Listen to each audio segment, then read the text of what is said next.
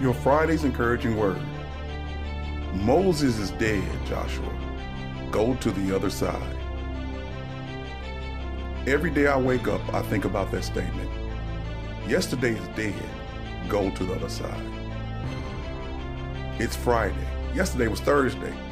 And whatever I did yesterday, guess what? It's dead.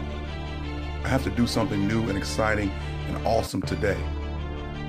And if God wakes me up the next day, the same thing I think. I need to do something new and exciting and awesome today. Take advantage of today. Don't miss a beat. Look around you and see God in everything. How magnificent and beautiful this world really is. I know, it's been tough this week.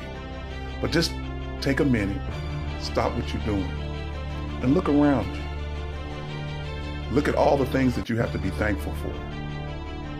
And that God decided to let you live another day.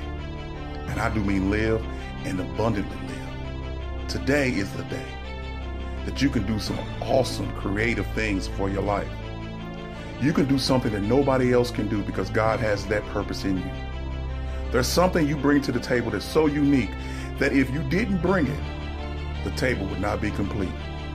So enjoy your Friday. Do something awesome and wonderful and terrific that has never been done before.